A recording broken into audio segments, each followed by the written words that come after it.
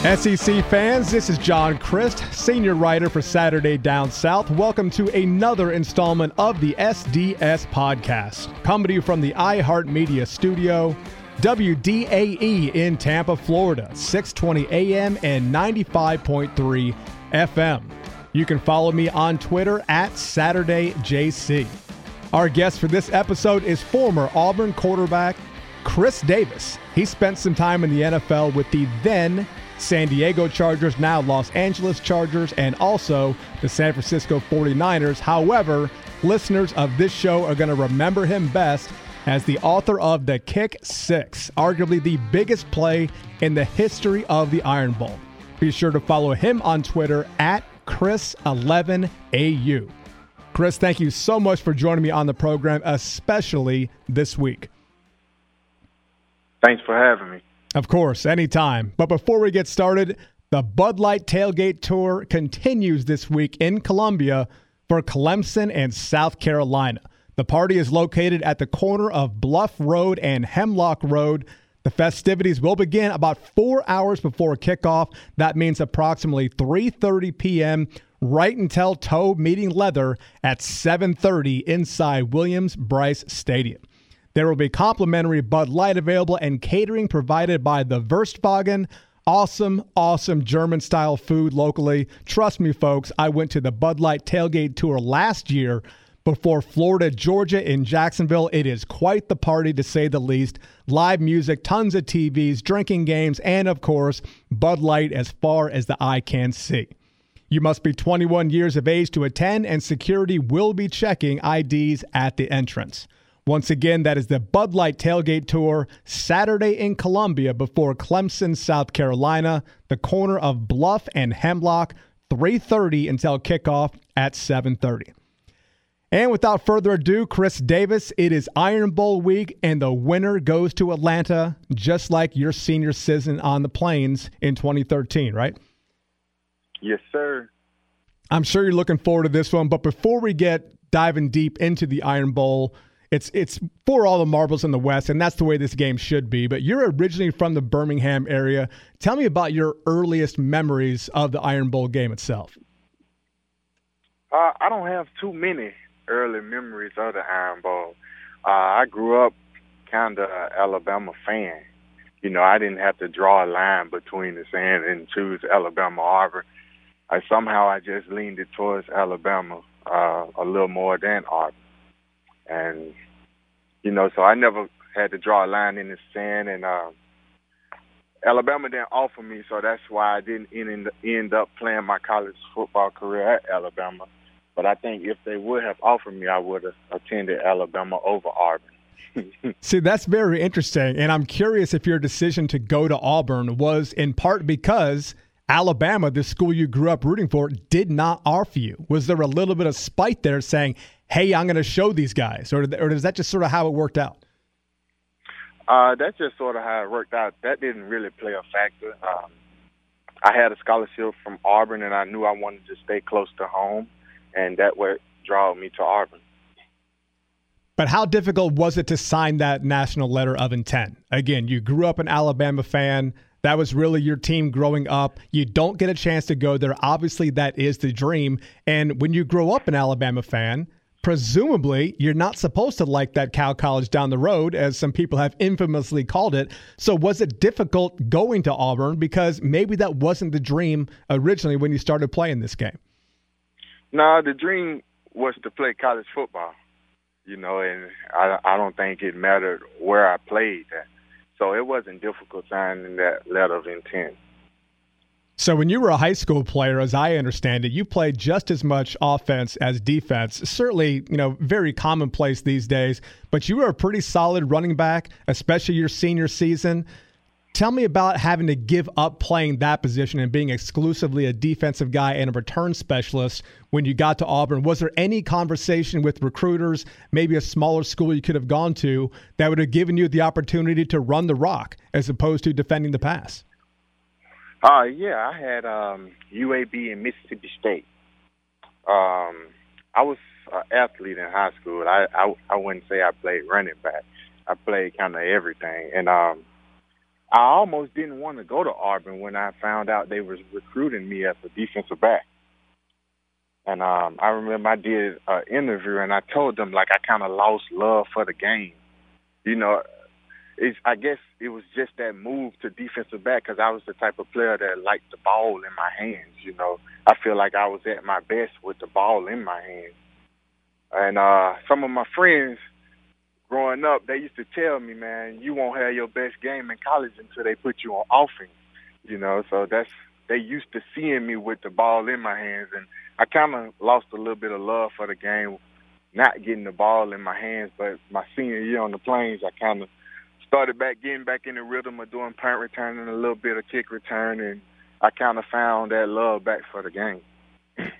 So just playing defense your first couple of years at Auburn, was it difficult to go to practice? I mean, you're telling me that in your blood, you're an offensive guy. You like to make things happen with the ball in your hands, but you're being told, hey, it's your job now to stop the other team, not to make it go for us. Tell me other ways that you found the passion for the game without having the ball in your hands and having to do it a different way. Defense was the quickest way for me to get on the field. And as a freshman, I think I played every game defensively besides Alabama and Georgia. So defensively was the quickest way for me to get on the field. And no, it wasn't no struggle going to practice every day. I just went out and competed because I was a competitor, you know.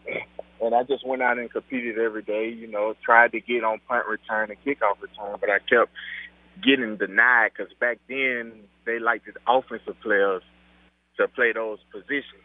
But if you ask me, defensive players are the better athletes than, you know, some receivers. I think defensive players are better athletes because defensive players be the ones that was the athlete in high school and was able to make the switch to defensive back. Yeah, there's a lot of people who say that you have to be a better athlete on defense because the offensive guy, especially the receiver, he's running the route. He knows where he's going versus the DB covering him who has to make all the adjustments. But I haven't asked I haven't asked this question directly like this before, but I've wondered, you know, I played a little football, certainly not like you did. I was primarily a wide receiver, but in today's environment, the way the game is played, the way the rules are set up, the way the game is officiated, why would anybody want to play defensive back in particular? It seems incredibly difficult to play because the game, they're encouraging the ability to score points. If you go anywhere near a receiver these days, you're getting flagged for holding, you're getting flagged for interference. I imagine it's very difficult just to play that position, and I find it odd for some players that just grow up wanting to be on that side of the ball. What say you? I think it's a lot of things that play a part in that. You know, a lot of DBs around 5'10", 5'11". That's a typical DB. And some people, you know, you have some people in your ear telling you, man, you won't play receiver at 5'10", 5'11", you know, so your best bet is on the defensive end. And I just think you have to adjust. Yeah, the rules are kind of shaky. Like you said, they want to see more points scored. So you just have to kind of adjust. Like, it's different from college to the NFL because in college you can keep your hands on the receiver as long as you want. At the NFL, you got to let them go after 5 yards, you know. And I think the first year or maybe the preseason or the first season in the NFL, some players struggle with it. But after that, I think they catch on to it. So after your career at Auburn, you don't get a chance to get drafted, unfortunately, but you do sign as an undrafted free agent with the Chargers. You get a chance to play as a rookie. I'm curious about your first NFL moment, your first, wow, I can't believe that what's happening right here. Was it the first time you got a paycheck to play the game? Was it the first time you went through the tunnel at an NFL stadium? Give me that first time when you realize, hey, this is for real. I'm a pro and I'm getting paid for this.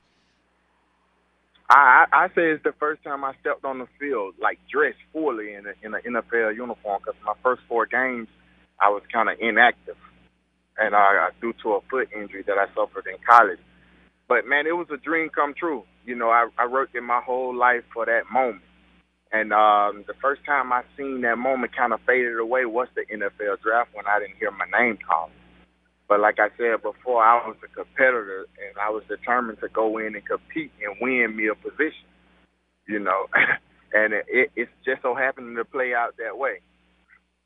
Tell me the first NFL player that truly took your breath away. Maybe it was a teammate that you had. Maybe it was an opponent in even a preseason game, or maybe it was a regular season game. Just a guy you played against, you had heard about. Maybe you grew up watching him on TV. When you finally saw him in person, you just said, wow, I can't believe how good this guy is.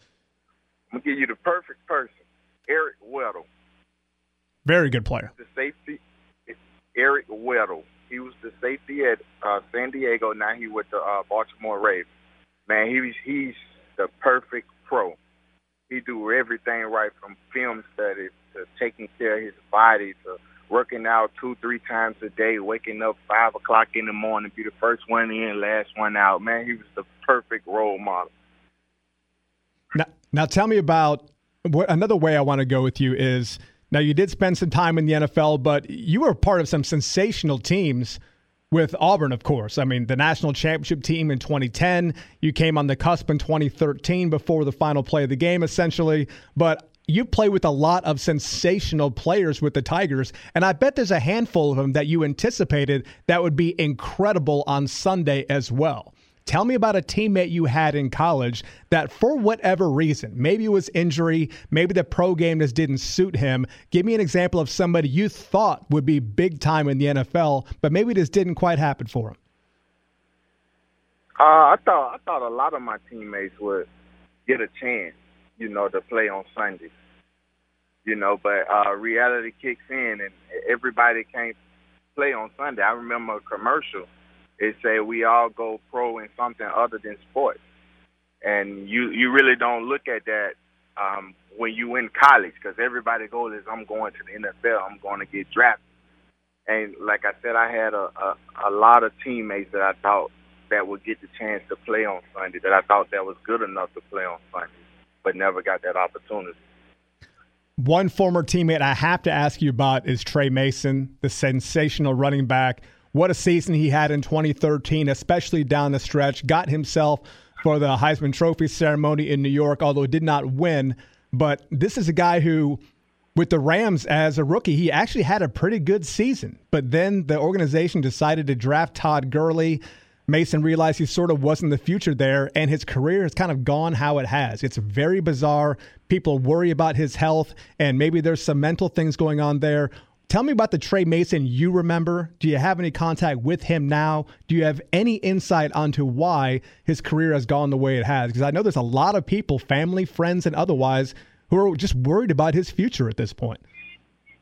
Yeah, I don't have any insight of what Tre got going on right now, you know, what's his situation. But the Tre that I know from Auburn was a tough, hard-nosed runner, a great guy that liked to dance. You know, he was just a fun guy to be around, you know, and have as a teammate. He was a leader, you know. He didn't talk too much. He rather show it with his play, kind of like myself. But that Tre Mason, you know, that I remember, you know, rushing for all them yards in the SEC championship game, I think setting the record, you know, and had the Heisman pose in the SEC game. You know, that it was fun to watch, Tre. You're listening to the Saturday Down South podcast. Our guest is former Auburn cornerback Chris Davis. And we've waited long enough, Chris. We have to talk about the kick six because it's one of the most memorable plays in recent college football history. And as I said at the top of the show, maybe the most famous play in the history of the Iron Bowl. You have to practice everything. I've talked to your coach, Coach Chizik, before. You have to practice everything over the course of the season, but you can't necessarily work on it every single week because you only have 20 hours on the practice field as mandated by the NCAA. So we know how the play worked out in the end live. But when was the last time you actually practiced that particular play? Did you ever run at full speed? Did you ever anticipate it opening up the way it did? My senior year, we never practiced that play. Never. No kidding. Never. No kidding. We never practiced that play. So you're telling me that so how did everybody know to run it? Now, I know this wasn't a perfectly scripted and diagrammed play. For the most part, you're trying to block a field goal and you're just under the goalpost. But if you didn't practice it, How exactly did you prepare for it and know how to attack this thing? It was kind of like doing the timeout. Coach kind of like made the decision, to go on and put somebody back deep. And since I was the primary punt returner, coach made the decision to put me back deep. But the intention was to block the field goal. You got some people that was on the field that night didn't even know I was back there. That was on my team. Because even when we came to the sideline, they was just hearing one word: we got to get a hand on the football. We got to block the field goal. So they didn't even know I was back there. And I guess once the kick went in the air, the couple people that was on my team, the rest of the 10 players, they just turned around and watched. Then I guess some of them knew that I was back there at that moment. And that's when instinct kicked in, and they just turned around and found someone to block. So you're telling me that this was sort of like a basketball play, and Coach Malzahn sort of pulls out the whiteboard and draws something up real quick during a timeout. At no point was there return right or return left or middle return. There was no plan for a couple of guys to peel off and give you a little bit of a mini wedge. Nothing like that. This was catch the football and basically sandlot after that. Catch it and run. They can try to tell you where to run, where to go, but as an athlete, you got to let them do his thing. You got to let him be an athlete, let him make his decisions. I knew going into that play that they had bigger guys on the field, and I knew change of direction, they wasn't going to be able to move as quickly, coming from one way to another. So I just tried to set it up going towards the right middle, towards middle to right, and I kind of like bounced it back to our sideline. And somehow, man, the blocking that was set up, it was perfectly. And that makes people think that we practiced that. And that's the funny thing, but we never practiced that at practice. That's incredible to me. So tell me the moment, what it felt like when you saw the ball in flight and you realized you were going to get a chance to catch it. Tell me the first time you saw a little bit of daylight and you realized, I have a chance to house this thing. At what point did you realize that you were going to win this football game? Were you still at midfield? Did you not even realize it till after you're celebrating? Do your best to sort of walk me through the emotions of the play itself. I imagine 99% of it was instinct. But if I could get some sort of image of what was going on in your head, I would love to hear it. Okay. As I was standing in the back of the end zone, when I saw the kick, it looked like it was going to be good for a minute. But as it traveled further, I seen it falling short. And I said to myself, man, I got a chance. And like I said before, I knew they had bigger guys on the field. And I tell people this to this day, man, if we had to do that again, I would score again. And when I caught it, like I said, I tried to set it up. I tried to make the bigger guys change direction. And you got to think, during the kick, Alabama players was kind of watching the kick before it took them a minute to start moving because they was just watching the kick and see was it going to go in or not.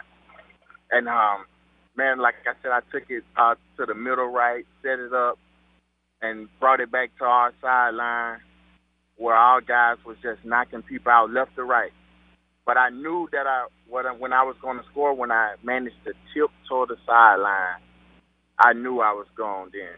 I think it was either the kicker or the holder had got like a hand on me, but he didn't get enough for me. So after I tiptoed the sideline, I knew I had a chance to take it all the way then. Now, just so you know, before I started covering the SEC, I used to cover the Chicago Bears and the NFL. And I was there for most of Devin Hester's career, including when he was a rookie. And he had a play just like this against the New York Giants, where he took back a missed field goal all the way to the house. And you're right about, on the other side, the field goal team.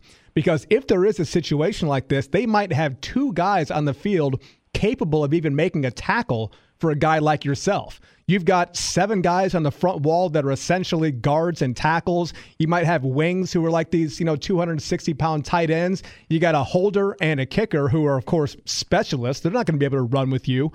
I can't imagine there's a way for, if this happens, for it even to be properly defended because of who is on the kicking team at that point. Yeah, and I watched that. I seen Devin Hester do that. Oh, he was absolutely magnificent. It's just impossible impossible to recreate what that guy did. So when we were talking before, amazing. We were talking before I brought you on the air that I wouldn't bring this up too much. However, I do have to ask you about the BCS title game that happened a month or so later against Florida State. Auburn got off to an amazing start to that game, but the Seminoles had a comeback for the ages. It was a sensational game to watch. But as high of a moment as you had in the Alabama game, I think you can admit that you didn't have your best performance in the national title game. Does that still haunt you at all, that you didn't play your best in that game? And ultimately, I know you won a title in 2010, but you weren't able to double up and finish your career with a ring as well. I wouldn't say that I didn't play my best. You know, like every football player, you're gonna have some good plays and some bad plays. And for outsiders looking in, you know, they don't know what's going on or on what's played or who made the mistake. You know, they just know that you was there at that time. You know, and I think a lot of people come when that game come to mind, think about the catch from Kevin Benjamin.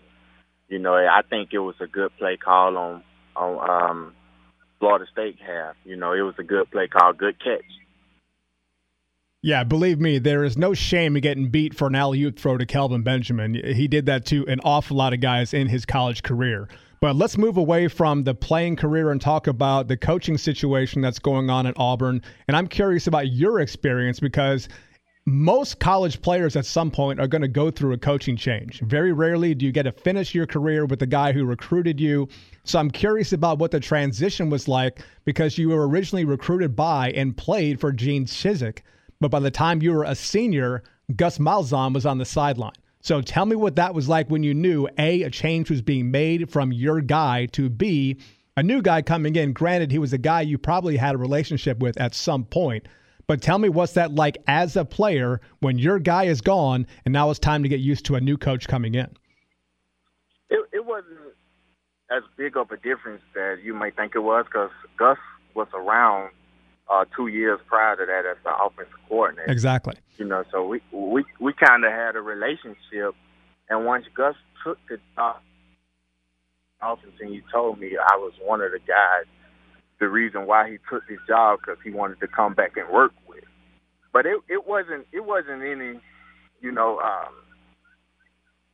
transition that a lot of people couldn't adapt to, you know, because that was a familiar face around. You know, you had some people in the locker room was kind of mad at that decision because they said we wanted a fresh start, you know, with a new guy. But I kind of embraced what Gus brought to the table. You know, Gus, that whole year coming off that 3-9 season, Gus said that we was going to have the biggest turnaround in college football. And we just kept taking it game by game by game. You know, and at the SEC Media Day, I told them that I was on the Gus bus. You know, Gus had everybody bought in. You know, and I'm still a fan. Needless to say, incredible turnaround, but there's some chatter on the plains right now as well with Coach Malzahn.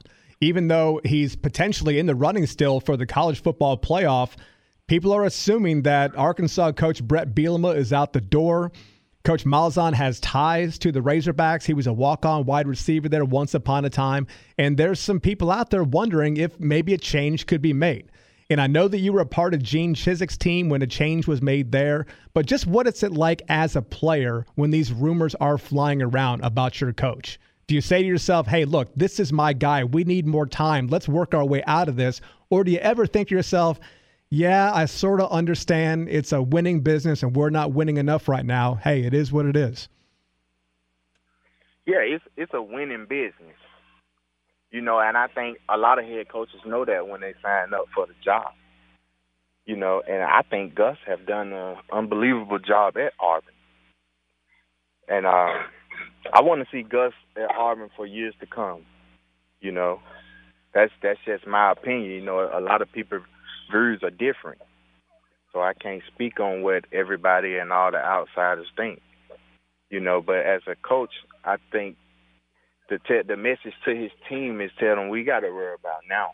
You know, we can't worry about all the distractions that's going on outside. All right, so let's talk about the game on Saturday. Everybody can't wait for the Iron Bowl. It should be a classic. A couple of fantastic teams, almost a top 5 matchup. I think Auburn is number 6 right now. Tell me what you see in this particular Auburn team, offensively, defensively, even special teams with what Daniel Carlson has going on. Tell me what you like about this particular Auburn team that gives the Tigers a really good shot to pull off this game Saturday at Jordan-Hare. I mean, defense. I love Auburn defense, especially the front 7. You know, I think it's going to be a tough game. Kind of like my senior year, 2013. You know, you're going to have a bunch of highs and lows. And I think Auburn, just that home field advantage, going to play a big role in that game. And, you know, like I said, I'm rooting for Auburn. You know, I hope we bring it home. Chris, last question for you. Tell me about a factor in this game that only a player would understand. I mean, people like me, I write about the SEC. I do some radio. I do some TV. I have my perspective. Coaches have their perspectives. Fans have their perspective. But if you're not wearing one of those helmets, you truly can't see what goes on during a big rivalry game like this one. So from your perspective as an ex-player in this rivalry, tell me a factor that's going to be a part of this game that only fellow players would truly understand. It's kind of tough, man. It's kind of tough. Because, you know, you got a lot of friends playing against each other. It's a rivalry, but you got a lot of friends playing against each other, and it's bragging rights. You know, Alabama don't have a NFL team in the state, and I think Auburn and Alabama are those two teams that, you know, NFL teams that make up for an NFL team. And like I said, I just think it's bragging rights, man. Chris, thank you so much for joining me on the show, and feel free to give me a War Eagle on your way out the door. Yeah, War Eagle. That was former Auburn cornerback Chris Davis. Remember to follow him on Twitter at Chris11AU. And thank you for listening to the Saturday Down South podcast. Special thanks to our friends at WDAE in Tampa, as well as our sponsor, Bud Light.